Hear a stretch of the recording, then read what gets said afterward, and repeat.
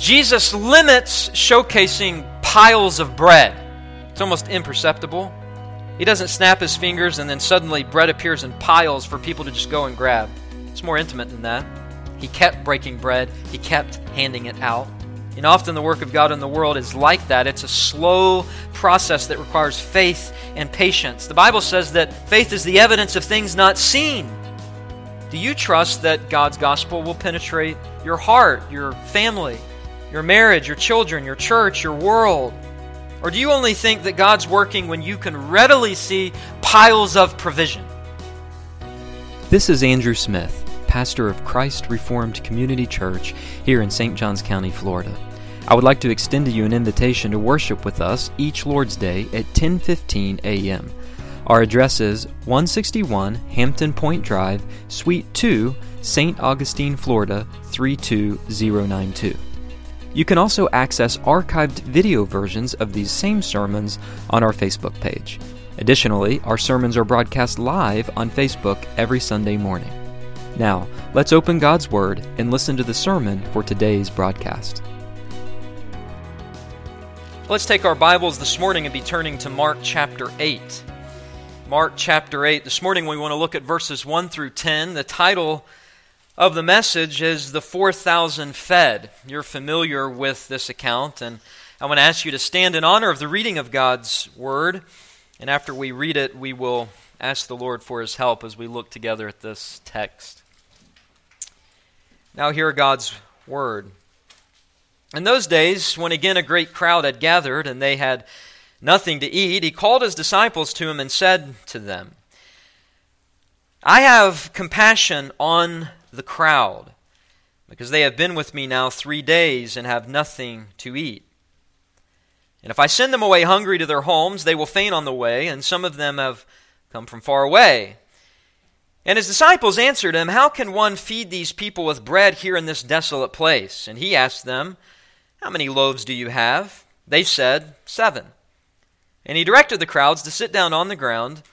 And He took the 7 loaves, and having given thanks, He broke them and gave them to His disciples and set them before the people, and they set them before the crowd.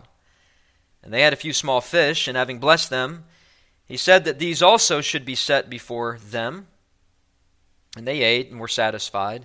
And they took up the broken pieces left over, 7 baskets full. And there were about 4,000 people, and He sent them away. And immediately He got into the boat with His disciples and went to the district of Dalmanutha. This is God's Word. Please be seated as we ask His blessing. Our Father, we come before You grateful for Your Word, even just the reading of Your Word blesses our souls. But we come also to sit under the instruction of Your Word. And though I am a weak man, I trust, Lord, in the power of Your Holy Spirit, indwelling Your people, working together with the power of Your Word to bring to bear upon our souls the significance of this wonderful story of Jesus feeding 4,000 plus people. So bless our time, we pray, in Jesus' name. Amen. Earlier in Mark's Gospel, all the way back in chapter 6, in verses 35 through 44, we witnessed Jesus' remarkable miracle of multiplying the bread and the fish for a crowd of 5,000 people plus women and children. That event took place in the Jewish province of Galilee. We've seen since then that Jesus performed many miracles. He had multiple run-ins with the religious leaders of Israel. And sensing the mounting opposition against Him, we began to see a couple of weeks ago that Jesus entered what theologians refer to as His retirement ministry. He wasn't retiring from the ministry, but He was retiring to a non-Jewish territory, namely a Gentile territory, on the eastern side of the Sea of Galilee, as Mark tells us in Mark chapter 7, in the region of Tyre and Sidon and the Decapolis. The Decapolis was a confederation of 10 cities, very paganistic. There Jesus met a Syrophoenician woman. We looked at that. We saw her faith. Her faith moved Jesus to exorcise the demons from her daughter that Jesus did from a distance. He never even met her daughter. And in that account, we were really eager to show the point that Jesus allowed this woman to enter his household to enjoy the crumbs of bread falling from the Jewish table. That was really the point. That even this Gentile dog and other Gentile dogs are incorporated into the people of God and the covenants of God by faith in Jesus Christ. And we know that's Mark's point because we move on from that scene, as we saw last week, to Jesus' healing of the deaf and the mute man, who also was a Gentile, who also had faith. And Mark clearly is alluding to Isaiah 35, which prophesies the fact that the mute will speak. That when the Messianic kingdom breaks into human history, the mute will speak. God will cause the mute to speak. And here in Mark chapter 7, this mute man did speak. This Gentile man, like the Gentile woman, you can see the categories that Mark is trying to help us to see. It matters not if you're a man or if you're a woman or if you're a Jew or a Gentile. If you have faith in Christ, you have citizenship in the kingdom of God. But there's more, because together with that crazy demoniac earlier in Mark chapter 5, who spread news about Jesus and what Jesus had done for him throughout all the Decapolis, together with the testimony of the Syrophoenician woman, the deaf and mute man and his friends, we saw that a massive Gentile crowd began to follow Jesus. They followed him everywhere he went. Matthew tells us that they marveled as they saw the mute speaking, the crippled restored, the lame walking, the blind seeing, and they glorified the God of Israel. Yes, this Gentile mob glorified the God of Israel. Jesus, as he traveled in a rather circular pattern, some 120 miles in this Gentile territory, the reason for which he wanted to get alone with the disciples to prepare them for their mission once he was gone, which was to go into all the world and preach the good news of the kingdom of God. In the process of that, Jesus interacted with a multitude of Gentiles who had faith.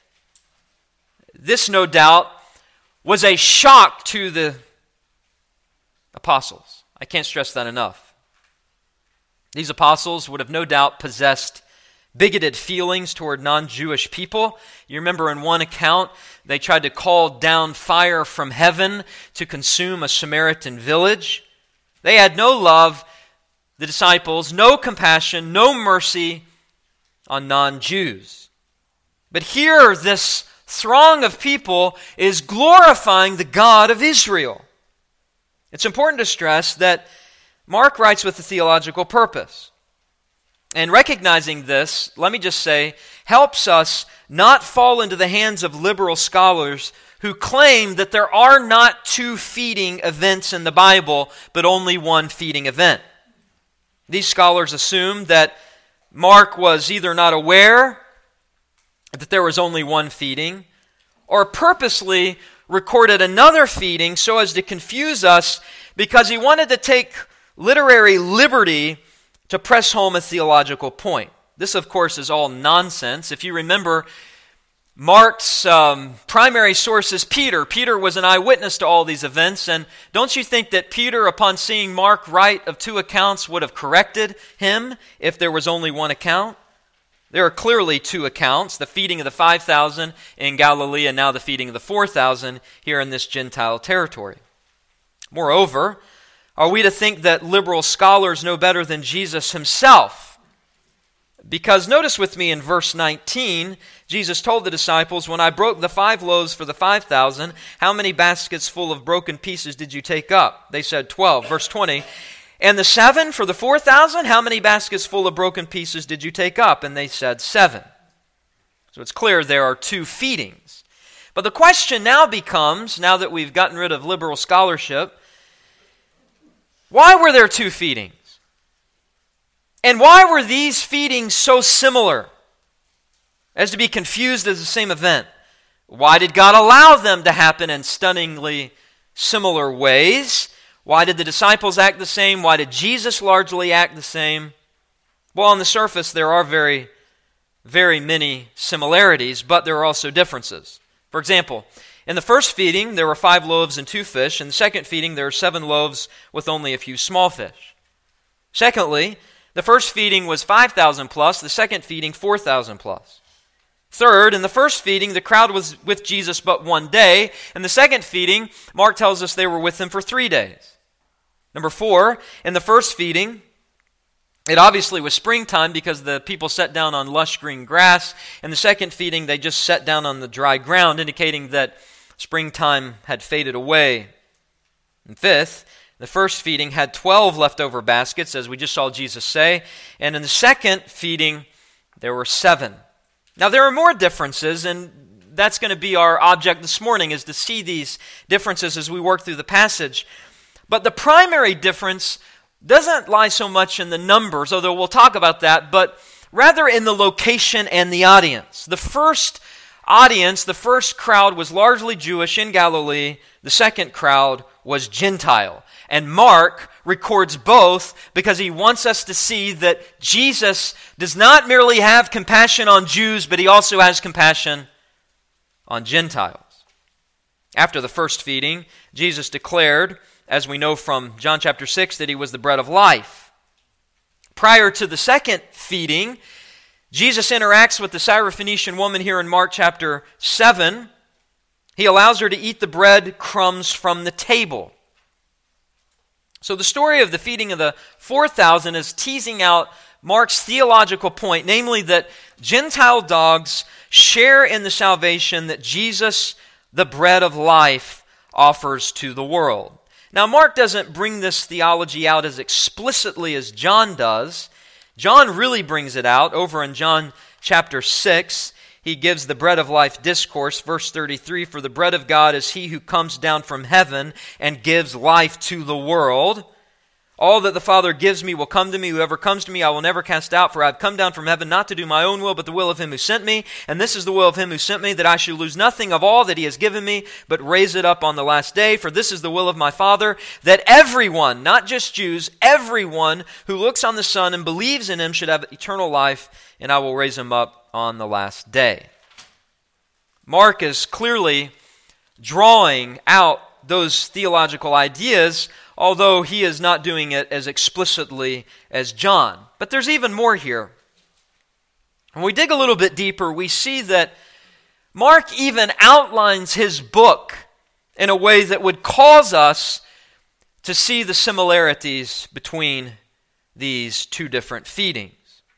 The stories following the feeding of the 5,000, back in Mark chapter 6, has Jesus crossing a lake in verses 45 through 56.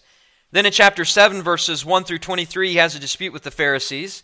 Then in chapter 7, verses 24 through 30, he has a deep discussion about bread. Then in chapter 7, verses 31 through 36, he heals people. And then at the end, in verse 37 of Mark chapter 7, there's this startling confession of faith. The people say he has done all things well. He even makes the deaf hear and the mute speak. A confession of faith regarding his power. Well, there is a clear pattern to the way that Mark now begins to outline chapter 8. Jesus feeds the 4,000 here in Mark 8, verses 1 through 9. This is followed by him crossing a lake, chapter 8, verse 10. Then he has a dispute with the Pharisees, verses 11 through 13. Then he has another deeper discussion about bread, verses 14 through 21. Then he heals more people, verses 22 through 26. And then finally, another paramount confession of faith. You're familiar with it, from Peter in verses 27 through 30, where Peter says in verse 29, "You are the Christ." This is no accident. Mark is writing with theological purpose, even ordering his material in similar ways to get us to see that anyone who makes a confession of faith in Jesus as the Christ can receive salvation, bread from heaven. It matters not if you're Jew or Gentile. It matters not. God has come to save the world. And it's important to note that the gospel writers all write with a little different purpose. They are not giving full itineraries of Jesus' ministry. They are not recording by any stretch of the imagination everything that Jesus did. That would obviously be impossible to do. John even admits this. Many signs Jesus did in the presence of the disciples, which are not written in this book, but these are written so that you may believe that Jesus is the Christ, the Son of God, and that by believing you may have life in His name. They're giving us summaries. They're giving us glimpses of truth, pressing home theological points to help us understand the essence of the gospel and the identity of Jesus. And all the gospel writers, in their own way, want people to believe that Jesus is the Christ, the Son of God, that by believing they may have life in His name, because there is salvation in no other name. There is salvation in no other name. So you can trust your Bibles, and you must trust the Jesus of the Bible, that there is no salvation apart from faith in Christ. Mark wants us to see that. Now, we saw him alluding to Isaiah 35 last week, that the mute would speak when the Messianic kingdom broke in. But here in this feeding of the 4,000, I think that he is recording this because he wants us to think back to Isaiah chapter 55. I read it for our public reading of Scripture. Come, everyone who thirsts, come to the waters. He who has no money, come, buy and eat. Come, buy wine and milk without money and without price.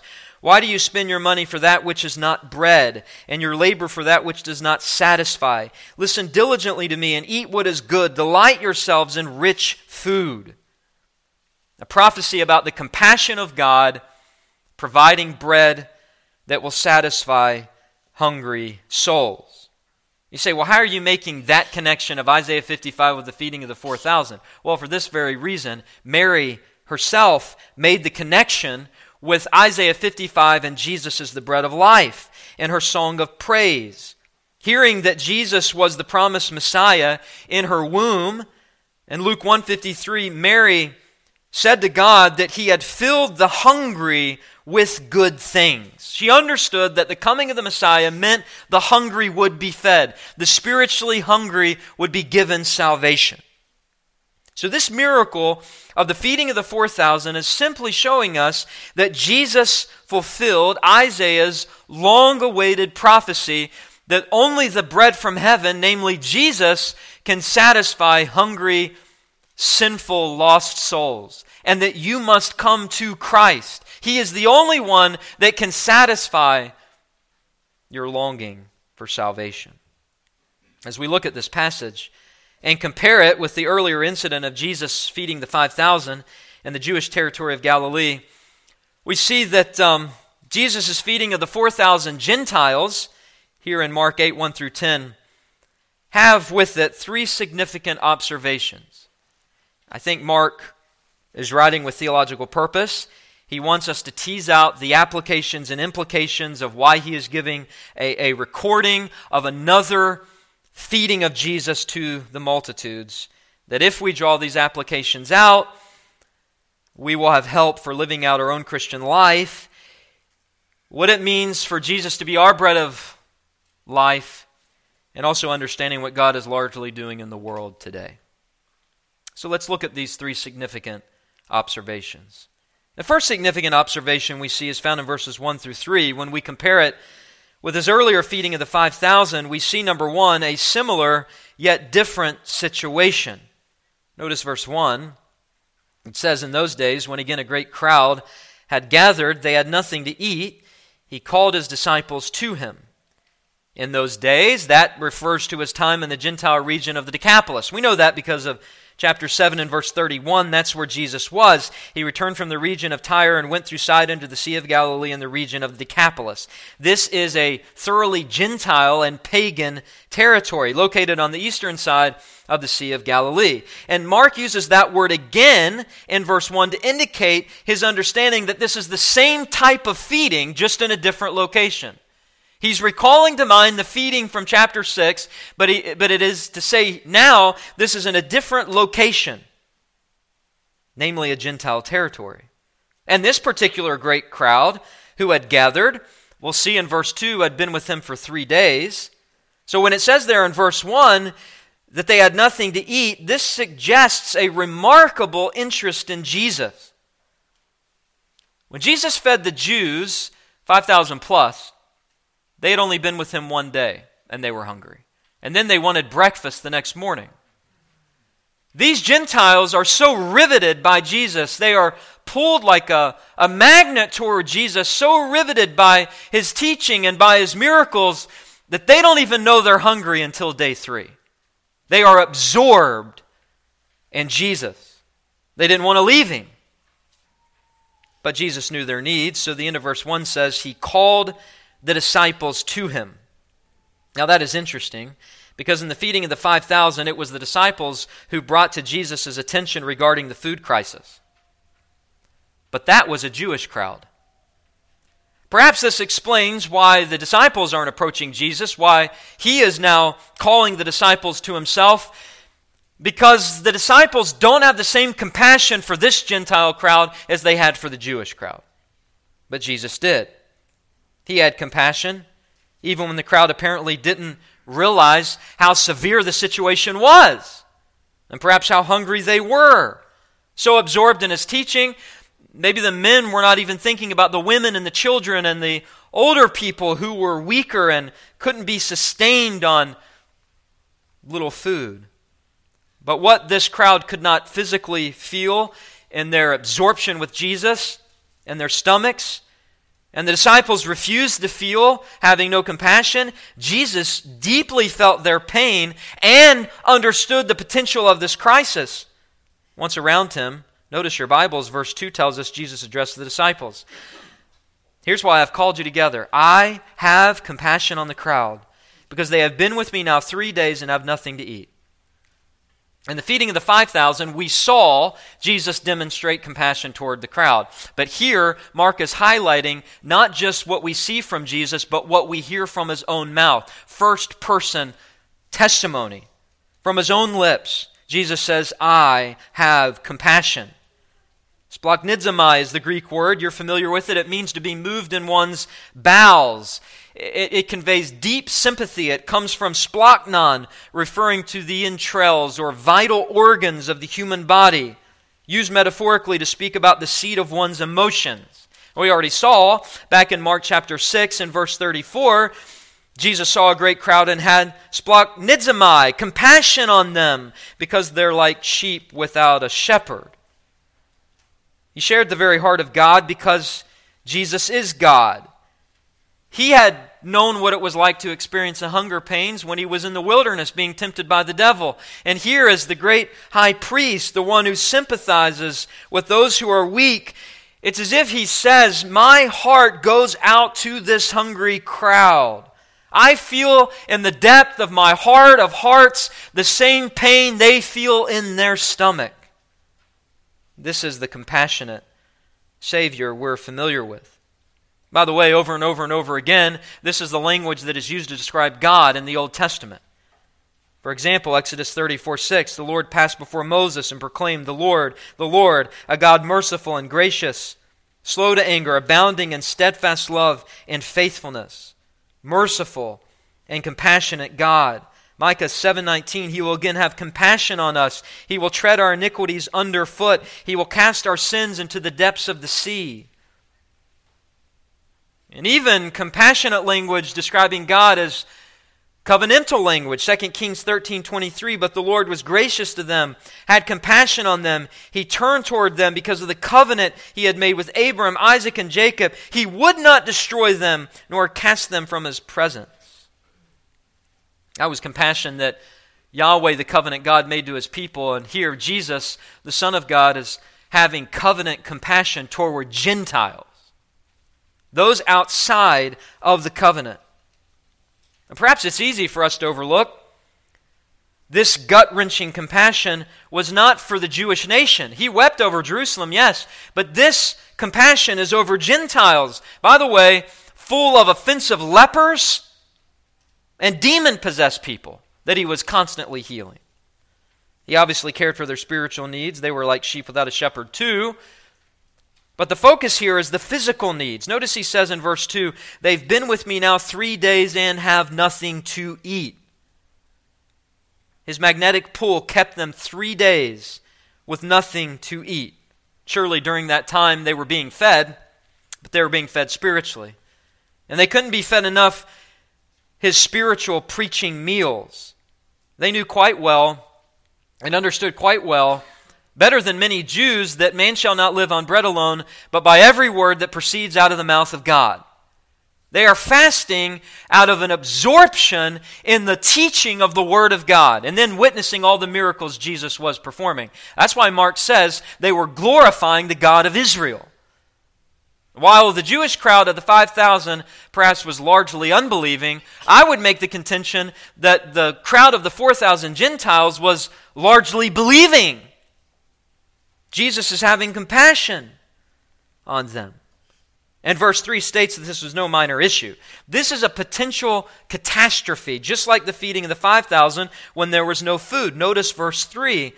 Jesus goes on to say, "And if I send them away hungry to their homes, they will faint on the way. And some of them have come from far away." Jesus says they will faint. The word in the Greek literally means they will collapse. The rugged terrain of the Decapolis would make the journey home hard on an empty stomach, especially because there were sparse towns to buy food in, particularly because there were women and children that couldn't survive on an empty stomach without fainting. And Jesus says, many of them have come, notice verse 3, from far away. From far away. That is interesting because in the Greek Septuagint, there is this sort of language that is used, for example, in Isaiah chapter 43 and Isaiah 60, to describe God bringing back the Jews from their exiled Gentile lands. Let me give you a couple of examples. Isaiah 43:6, "I will say to the north, give them up, to the south, give them up, do not withhold. Bring my sons," here's the language, "from afar," same Greek word, "and my daughters from the end of the earth." And verse 5 before that says, "Fear not, for I am with you. I will bring your offspring from the east, and from the west I will gather you." Or Isaiah 60 verse 4, "Lift up your eyes all around and see. All of them who gather together, they come to you. Your sons shall come," here it is, "from afar. And your daughters shall be carried on the hip and return to me." This is language of Gentile lands from afar, bringing back Jewish exiles. But it seems to me that both Jesus and the apostles use this bringing back of Jews from their exiled Gentile lands as illustrative of the engrafting of Gentiles into the covenants of God because of the compassion of God.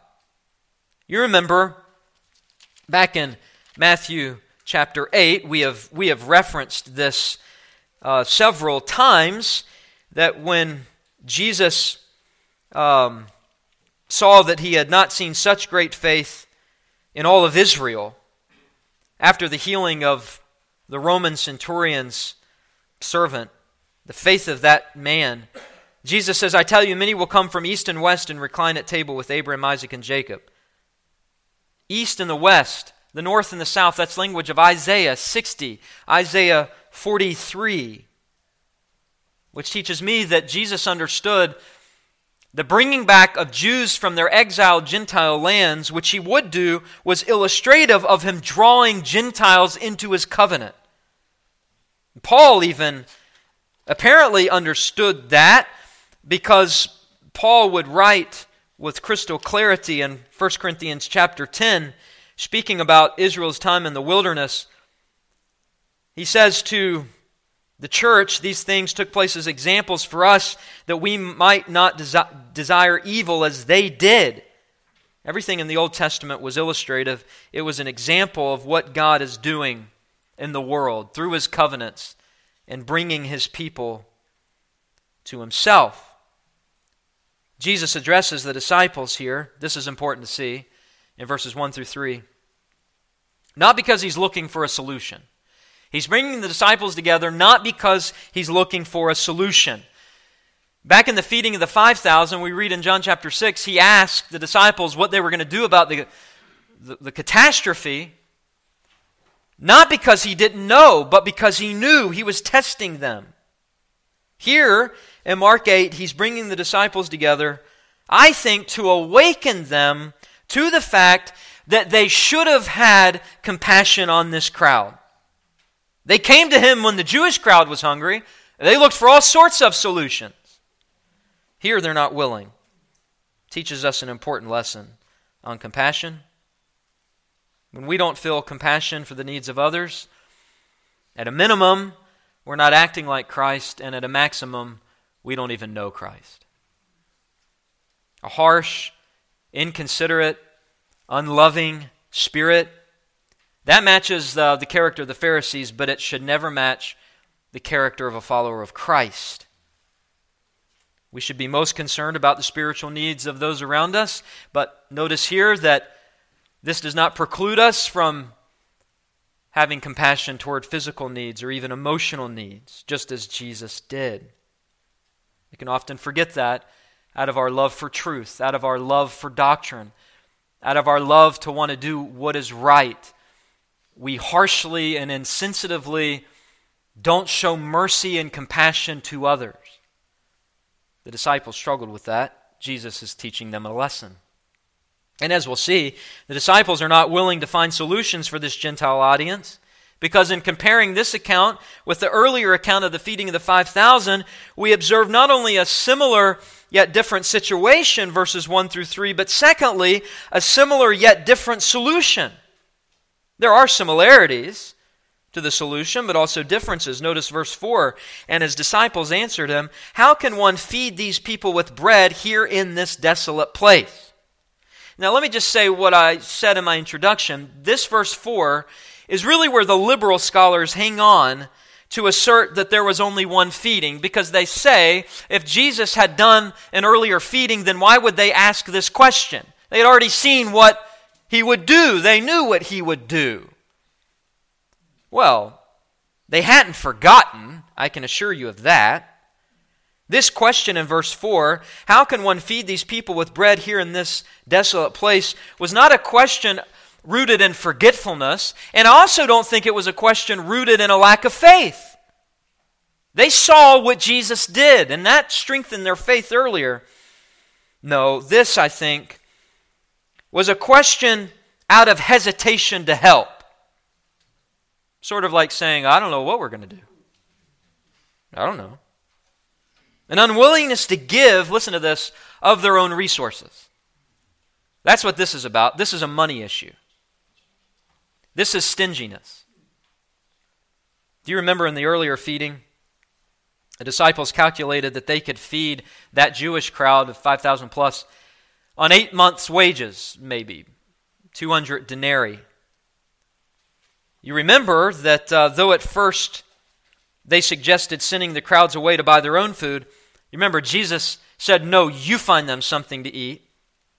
And so the disciples relented, and they asked Jesus if he wanted them to go buy food for them in the surrounding towns. And then they sort of concluded that 200 denarii probably wasn't enough. But the point to see is that in this situation, such a solution is not only impossible because it says they are in a desolate place, verse 4. There weren't the same towns and villages around in this territory. But even more to the point, the main difference is the disciples don't seem that interested in looking for a solution. In the first account, at least they found some little lad with a lunch and said, this is all we have. In this account, they offer no solutions. I mean, Jesus has to go to them and ask them, how much bread do you have? Almost as if he's prying it from their stingy hands. No compassion. Now, this could have been because they had a degree of faith. They asked this question, how can one feed these people with bread here in this desolate place? Sort of a tongue-in-cheek kind of implication, well, Jesus, you did this before. But I don't think that's at all what's happening. I don't think they care about this particular crowd because it's full of Gentiles. They didn't share the same compassion of our Lord. I am convinced that when they looked out across this crowd, they saw people that were not part of the Abrahamic covenant. They were unclean dogs, not even worthy to receive crumbs from the table. According to rabbinic regulations, Jews were prohibited from eating with Gentiles. So this is not just a lack of compassion. This is sort of a superiority sort of thing that I'm too spiritual to eat with unclean people. Jesus will force them not only to participate in the feeding of this crowd, but to eat with them. Jesus is teaching the disciples a lesson. And Mark is teaching his Gentile readers a lesson and us a lesson, and that is that Jesus is the bread of life that has been given to all the nations of the world. Remember, Mark is writing to Roman Christians who are not of Jewish ethnicity. And they are beginning to hear they have to be circumcised to enter the kingdom of God. They are beginning to hear they must follow dietary laws to be saved. Mark is saying, no, simple faith. We know the disciples had hard hearts. Skip with me to verse 17. They're in the boat with the disciples, and they're complaining about the fact they have no bread. And Jesus, aware of this, said to them, "Why are you discussing the fact that you have no bread? Do you not perceive or understand? Are your hearts hardened? Having eyes, do you not see? And having ears, do you not hear? Do you not remember when I broke the 5 loaves and the 7? You're complaining about your needs not being met. Don't you understand your greatest needs have been met?" They're hard-hearted. Perhaps they were so short-sighted they didn't even know if Jesus was enough for them, much less for Gentiles. And Mark's use in verse 4 there of desolate place and bread, I think, is intended to trigger thoughts of the manna that God provided for the Jews in the wilderness. Remember in the Bread of Life discourse in John chapter 6, which followed on the heels of him feeding the 5,000 plus Jewish crowd, Jesus stated that he was the fulfillment of manna coming down from heaven, and that one had to eat him in order to enjoy salvation. Back in that passage, just flip over there with me for a moment, in John 6, it was abundantly clear. Verse 35, for example, Jesus said to them, "I am the bread of life. Whoever comes to me shall not hunger. Whoever believes in me shall never thirst." Back in verse 31, our fathers ate the manna in the wilderness. He gave them bread from heaven to eat. Jesus said to them, verse 32, "Truly, truly, I say to you, it was not Moses who gave you the bread from heaven, but my Father gives you the true bread from heaven. For the bread of God is he who comes down from heaven and gives life to the world." And they said to him, "Sir, give us this bread always." And Jesus said, "You don't understand. I am the bread of life. Whoever comes to me shall not hunger. Whoever believes in me shall never thirst." Verse 40, "For this is the will of my Father, that everyone who looks on the Son and believes in him should have eternal life, and I will raise him up on the last day." Eating Jesus was synonymous with believing in the identity of Jesus. He's reenacting God providing bread in the wilderness with the Jews and the feeding of the 5,000. But here in the feeding of the 4,000 Gentiles, Jesus' point is that even these Gentiles will receive the manna from heaven in this wilderness of the Decapolis, this desolate place. I love what Sinclair Ferguson says. He says, "The feeding of the multitude foreshadows the gathering together of those from every nation under heaven to the heavenly feeding of God's people." And I think that's the theological point. But notice how Jesus begins to take control. Verse 5, he asked them, "How many loaves do you have?" And they said, 7. Now let me be clear this morning. We must be very careful with so-called numerology. That is, not assigning symbolic significance to numbers when they appear in Scripture. We aren't to do this flippantly.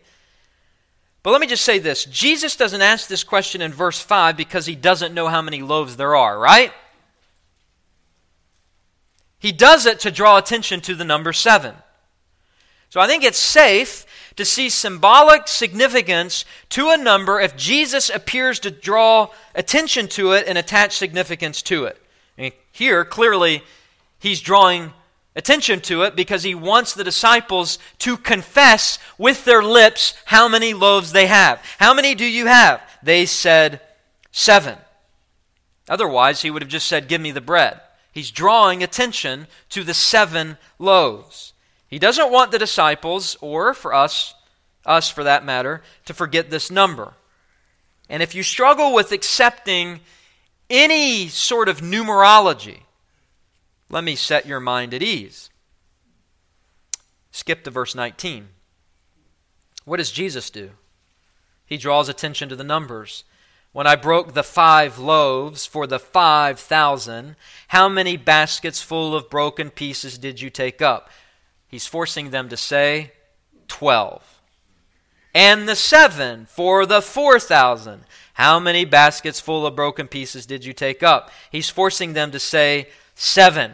And then he says, do you not yet understand? In other words, these numbers matter. What do they mean? Well, we saw that with the leftover 12 baskets and the feeding of the 12, that clearly, and this is sort of accepted with all commentators, pointed to the fact that not only was that sort of a sack lunch for the 12 apostles, which they would share with Jesus, but it also pointed to them as the foundation of the new covenant church, the newly reconstituted Israel, the 12 apostles following the 12 tribes of Israel, who would go into all the world and preach the gospel. If that's true, which I think it is, then perhaps 7, the number 7 leftover baskets that we're going to see, and the 7 loaves highlight something significant. How many loaves do you have? They said 7. 7 is the number of perfection or completion, perhaps to point to the completion of God's salvation. It doesn't just end with Jews, it goes to the Gentiles. Salvation is not according to one's ethnicity or religious pedigree. It's for humble sinners who come to Christ. Interestingly enough, Deuteronomy 7:1 speaks about Israel conquering in the Promised Land 7 nations more numerous and mightier than them. Who were they? The Hittites, the Girgashites, the Amorites, the Canaanites, the Perizzites, the Hivites, the Jebusites. There, Israel was commanded to destroy them. Here, Jesus commands that they be fed. They be fed. So Mark repeats the number 7 for emphasis in verse 6. And he directed the crowd, notice your Bibles, to sit down on the ground. And he took the 7 loaves. He took the 7 loaves, and having given thanks, he broke them. He gave them to his disciples to set before the people, and they set them before the crowd. Jesus directed the crowd to sit down on the ground in order to show that he was in control of this event. He was the one with compassion. Then he took the 7 loaves, he gave thanks, he broke it, he gave them to the disciples to set before the people. So again, just as Jesus did in the first miracle in feeding the 5,000, Jesus blesses these flat bread cakes with a prayer to show that the power to perform this miracle comes from heaven. He prays, he blesses it, but he uses a different word. It's the word translated given thanks. In Mark 6:41, it's eulogine, but here it's eucharistine. You might be familiar with that word. It's where we get the word Eucharist, Lord's Supper. Now, the primary teaching of the feeding of the multitudes is not about the Lord's Supper, but there is application. In fact, the night in which our Lord was betrayed, he took bread, and after giving thanks, he broke the bread. All of this language clues us in to the themes of table fellowship that Gentiles enjoy with Abraham's people. The Syrophoenician woman was given approval to enjoy table fellowship with Jesus and the apostles. He is the bread of life. He is the one who has come into the world to provide salvation for hungry sinners, regardless of who they are. God's grace is big. But also notice that Jesus wants the disciples involved in this illustration that shows him as the bread of life, because it says he broke them and gave them to his disciples, and it was to them he gave it so that they set it before the people. And then they set before the crowd. I love this. This is a picture of Jesus, one with his people, standing before the crowd with the provision of the bread of life to the world. These Jewish apostles, the foundation of the church around Jesus, the cornerstone, is calling out to all of those who have faith to come and eat, to be part of this covenant, to be composed together with Abraham's children, Abraham's offspring. That is the picture that Mark wants us to see. It's beautiful, isn't it? That in the life of our Lord, every action had significance. Sure, he felt compassion for the crowd, but Jesus is thinking 100 steps beyond everyone else. He knows exactly what he's doing. The Word of God is inspired. The witness of the Gospels collectively are meant to teach us theological points. These are not running commentaries and random stories about the life of Jesus. They are written with a purpose to press home a point, and this is the point Mark is pressing home. And the account continues in verse 7 with the inclusion of fish. They had a few small fish, and having blessed them, he said that these also should be set before them. Here there's only a few small fish. This amounted to scraps of fish, kind of like sardines, I guess you could say. In the earlier account, there were 2 fish. This is just scraps. Few small fish. Jesus also blessed the fish. They were set before them. And here we see Jesus turning this measly meal into a great feast for the multitudes to receive as an illustration of Jesus as the bread of life. And once again, we see that he is the only solution. He may have went about this miracle a little bit differently, but he performs the same miracle. In fact, back up in verse 6, focusing on that phraseology, it says he broke them and gave them. Literally it reads, he kept breaking and kept giving the bread. The fish is almost an afterthought. It's mentioned in verse 7 in passing. It's the continual breaking of bread, the continual giving of bread, imperceptibly. Perhaps under Jesus' hands, while he broke edible pieces, he handed it to the disciples and it miraculously multiplied without anyone really even seeing what was exactly happening. Jesus is doing the work here of a second Moses. Moses simply announced manna coming down from heaven. Jesus is the manna. He is the manna. And you remember when that flaky white substance dropped down from heaven, for the Israelites in the Old Testament, they looked at it and they said, "What is it?" And that's what manna means. What is it? Jesus is saying, I am it. I am it. I am that manna. Your staple diet for 40 years, that's who I am. The Jews would have understood that, but they would have been shocked that Jesus was offering himself as manna in this Gentile wilderness to be a provision of salvation for lost sinners. This is absolutely amazing.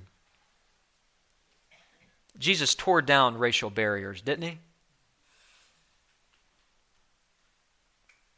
The social justice movement does not tear down barriers, it puts barriers up.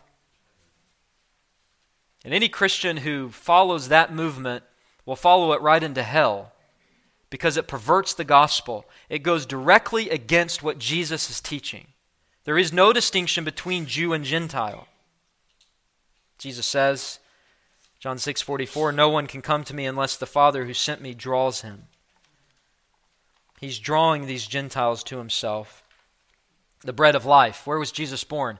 In the town of Bethlehem, literally meaning the house of bread. Here the bread of life from the city of bread is breaking bread, creating something from virtually nothing to reveal this simple point: God alone through Christ will provide for you your greatest longings, your deepest satisfaction. You say, well, I already knew that. Yeah, but that's the point. You need reminded, and so do I. The disciples had to experience 2 whole feedings. The Lord's Supper, which symbolizes Jesus' broken body and poured out blood, is to be done often. As often as you eat this bread and drink this cup. Why? Because we have weak faith like the apostles. We need reminded constantly of God's grace to us through Christ. And this takes us to the conclusion. We're comparing this feeding with the earlier feeding of the 5,000. We've seen, number 1, a similar yet different situation, verses 1 through 3. Number 2, a similar yet different solution, verses 4 through 7. That takes us, number 3, to a similar yet different satisfaction, verses 8 through 10. Notice verse 8. And they ate, the Bible says, and were satisfied. They took up the broken pieces left over, 7 baskets full. Once eating the bread, Mark is clear, they were completely satisfied. They've wandered in the wilderness following Jesus some 120 miles as he goes in kind of a circular fashion. And at the end of it, they were satisfied. And there was plenty left over. Verse 8 says they took up the broken pieces left over, 7 baskets full. The feeding of the 5,000, there were 12 baskets left over, representing the 12 apostles following on the heels of the 12 tribes of Israel, signifying the newly reconstituted Israel. The new Israel of God began with the 12. But notice it says there were 7 baskets full. Now, there would be no use for Mark to mention the number 7 again if it didn't have a point. Clearly has a point. But before we consider that, notice that word baskets. It's the Greek word spurus, which, by the way, is a different word that's used in Mark chapter 6 to describe the baskets that were used to take up the leftovers in the feeding of the 5,000. That word is kophanos. Spurus is a larger basket. In fact, it's almost like a hamper. It was the same sort of basket that Paul himself was lowered in Acts chapter 9. A human body can fit into it. What is Mark's point? What is the point of inspired Scripture? What is the significance of the difference of these baskets? Well, this miracle was bigger in the sense that God's salvation was reaching the Gentiles. It had more leftovers. The remnant of Jews would be saved by God, but that would be a remnant, beginning with the 12 apostles. They could only fit in 12 little baskets. And then there's 120, we later see. But the provision God will make for the world, for the nations, 7 huge baskets of God's grace. If Jesus highlights the symbolism of numbers and the difference in baskets, then we have authority to do so as well. Again, in Mark chapter 8, verse 18, having eyes do you not see, having ears do you not hear, do you not remember? When I broke the 5 loaves for the 5,000, how many baskets of broken pieces did you take up? 12. And the 7 for the 4,000, how many baskets full of broken pieces did you take up? And they said 7. And he said to them, do you not yet understand? In these verses, Jesus uses those 2 words for basket. He uses kophanos, referring to the baskets of the feeding of the 5,000, the small baskets, and spurus for the feeding of the 4,000, the big baskets. This is big salvation to the world. That's the point. In the earlier feeding, it was Jews. They waited 1 day before they were fed. That would make sense because it was to the Jews that were given the covenants of God, the oracles of God. They were convenient, had access to God. Gentiles had to wait far longer. Feeding of the 4,000, they wait 3 days before Jesus feeds them. All of this, I believe, is symbolic language.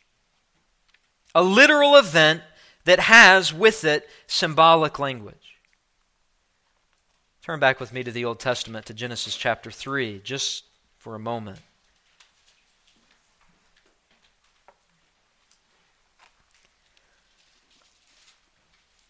The Lord said to Abram, verse 1, "Go from your country, your kindred, your father's house to the land I'll show you. I'll make of you a great nation. I'll bless you and make your name great so that you will be a blessing." Notice this, verse 3. "I will bless those who bless you, and him who dishonors you I will curse, and in you all the families of the earth will be blessed." The earth. This is not limited. Go to Genesis 17, verse 1. "When Abram was 99 years old, the Lord appeared to Abram and said to him, I am God Almighty. Walk before me and be blameless, that I may make my covenant between me and you," notice this, "and may multiply you greatly. Then Abram fell on his face, and God said, Behold, my covenant is with you, and you shall be the father of a multitude of nations." 7 nations. 7 baskets full. "I will make you exceedingly fruitful, and I will make you into nations," plural, "and kings will come from you. I will establish my covenant between me and you and your offspring after you throughout the generations for an everlasting covenant, to be God to you and to your offspring after you. And I will give to you and all your offspring the land of your sojournings, the land of Canaan, an everlasting possession. I will be their God." Generation after generation after generation after generation, not just Jews, also Gentiles. This is the point of the feeding of the 4,000. The ancient promises of the Old Testament, that when the Messiah came, he would usher in his kingdom full of Jews and Gentiles. He would graft them into the family tree of Abraham. That was all being symbolized and illustrated in the feeding of these 4,000 Gentiles. What does Paul say in Galatians 3:7? You are a son of Abraham if you have what? The faith of Abraham. Has nothing to do with ethnicity. Nothing. Now Mark finally gives us the number. Notice verse 9. He says there were about 4,000 people. 4,000 people. This is actually more than 4,000 people, because Matthew 15:38 says that there were also women and children present. So this crowd of 4,000 plus was nearly as large as the 5,000 plus. Here's what you need to imagine. 4,000 men. What does that mean? Listen, 4,000 households. 4,000 households of people totaling perhaps 20, 30,000 people. So that all the families of the earth would be blessed by Jesus, the very seed of Abraham, just as the Bible predicted. 4,000 households. 4,000 plus blessings from the hand of Jesus. And it says there that he sent them away. That's kind of interesting. Well, number one, they wouldn't go away. Jesus had things to do. The word literally could be translated dismiss, but it could also be translated release. I don't know which is the better way to take it. They were dismissed so Jesus could move on, but they were also released from their hunger. They were liberated. They were released from their paganism, many of them, because they believed. And like the demoniac and the deaf and mute man and his friends who spread the word about Jesus, no doubt they went and told others of their liberation. But the account closes in verse 10. And immediately he got into the boat with his disciples, and he went to the district of Dalmanutha. After the feeding of the 5,000, Jesus sent the disciples alone in the boat. They got caught in that storm. Here he gets in the boat with them. Where was Dalmanutha? We don't really know. Some evidence says it was a plain, or it was south of the plain of Gennesaret. We don't know for sure. We don't always know where Jesus will take us, but wherever we go, we are to share the good news of the kingdom, trusting that He will draw His elect to Himself. He will draw in His elect from the nations, from the families of the earth. There's an emphasis here on the optimism of the growth of the kingdom of God, and there's an emphasis on the way God does that through households, through families, through families. It is no accident that God works through families generationally, because God's word promised this would be how it was. Best way for a church to grow is to have a few families that have a lot of kids and raise them in the nurture and admonition of the Lord. That's a healthy church. Now let me just give you in closing, quickly, 3 little points of application to sort of tie all of this together. These will be quick, so listen carefully. Number 1, what does this teach us? Well, it teaches us, number 1, that God's salvation is not beyond the reach of any heart that's softened by the Spirit. A heart that's hungry to be satisfied with the bread of the gospel. If that's you this morning, go to Jesus. There's enough grace for you. God's covenant is big. It includes Jews and Gentiles. It includes parents and children, male and female, slave and free. We aren't to place limits on what God can do and what God has promised to do through the gospel in the world. We're to take Him at His word. What does He say in Isaiah 55? The rain waters the earth. God's word doesn't return void.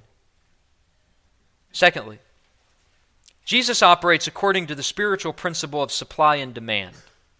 Let me explain to you what I mean by that. Here in this passage, Jesus limits showcasing piles of bread. Did you notice that? It's almost imperceptible.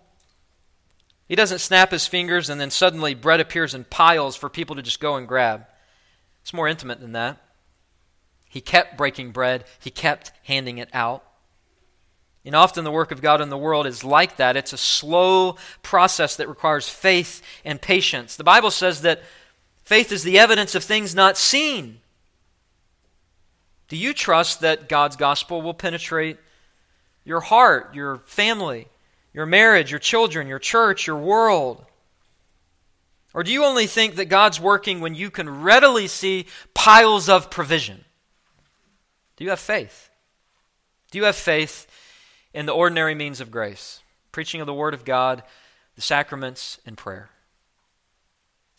He wants us to depend upon Him in prayer. He wants to feed us His bread. But the supply of bread will be there when His people demand by faith that He feeds them. That's exactly what is happening here. We run to Christ in faith. Regardless of what we see or don't see, we take God at His word and we trust Him to work. Number 3. There were leftovers of bread, right? 7 baskets full, symbolizing that there is the perfect amount of gospel bread for our little worlds and the world at large. Jesus will always give us the strength we need to accomplish His purpose. There's always leftover grace. And so I want to encourage you that whatever God has given to you, there's still more for Him to give you. Our resources may be small and few in number, but Jesus is not ever limited in power. What does it mean to be satisfied with Jesus? It means we're content with the meal He provides. That's what it means. Are you content with the gospel? Are you content with the simplicity of the preaching of the Word of God, the observance of the sacraments, prayer, faith, reading the Bible, raising your children in the nurture and admonition of the Lord, and trusting that God will bless that? Did you notice here that the crowd did not complain about the food they received? I mean, hungry people don't have the privilege of asking for a menu. Beggars can't be choosers. They took what God gave them. They praised Him for it. They trusted Him to work. They didn't look for the spectacular, really. They just trusted Jesus. And He blessed them. I want to say this. People come to our church often, and they say, well, we love the theology, we love the preaching, we love the people, but you don't have this, and you don't have this, and you don't have this, and you don't have that. You know what I'm going to start saying? Here's what I'm going to start saying. We are a small church plant that has required a huge amount of work that only God's grace has sustained. If God has brought us this far with faith, how much further could God bring us if everyone had more faith? Do your part. Be committed. Be grateful. Have faith. Jesus supplies the bread. Where's the faith? He's the supplier. We're just passing out the bread of the gospel. We're just trusting in Him. You see, we must boldly ask for His gospel to penetrate the world, and we must believe that He will use us to do that in the process. Listen, that does not come by the spectacular. You know how that comes? Faithfulness. Faithfulness. Being committed, studying His Word, being the best parent you can be, being the best husband you can be, being the best father, mother, being the best employee, being the best boss, being the best citizen. Faithfulness. We're not looking for piles of bread. We're not demanding God to allow us to see all that He's doing. We're just coming to Him as beggars. And we're saying, I don't deserve this, but please give me what you have, God. Give me what you have. Because your gospel will be enough. Man shall not live on bread alone, but every word that proceeds out of the mouth of God. God's gospel advances in the world through small, faithful churches that are made up of people that nobody else knows about. That's the growth of the kingdom of God. That is the growth of the kingdom of God. God did not choose the wise of the world. He chose the foolish so that He could be glorified, so that He could be magnified. Let us pray. Lord, thank you for this wonderful account, Lord, of the feeding of the 4,000, pressing home to our hearts, first of all, just your compassion, your grace, your love. Also reminding us of how we are to participate, Lord, in this disseminating of the gospel bread. You include us. You want us to trust you as we proclaim your truth. You want us to trust you at every turn. Lord, that you will be faithful to your promises. You are the bread promised. You are the manna from heaven, dear Jesus, that has come to satisfy us. Lord, through your death and resurrection, Lord, we can experience by faith the great provision, our greatest need being met, sins forgiven, the hope of eternal life. Lord, we pray if there are any here this morning, Lord, that are hungry, that they would go to Christ, run to Christ, allow Him to feed them. Lord, that they may be satisfied and blessed eternally. Thank you for this church, and Lord, we trust in the power of your Spirit to take your word and bless the hearts of those that have received it. For your glory and for your kingdom, we pray these things in Jesus' name.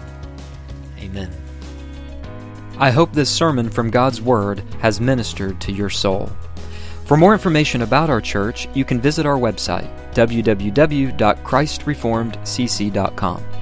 Also, for access to more sermons, articles, and a podcast I host entitled Today in Church, His Story, you can visit www.pastorandrewsmith.com.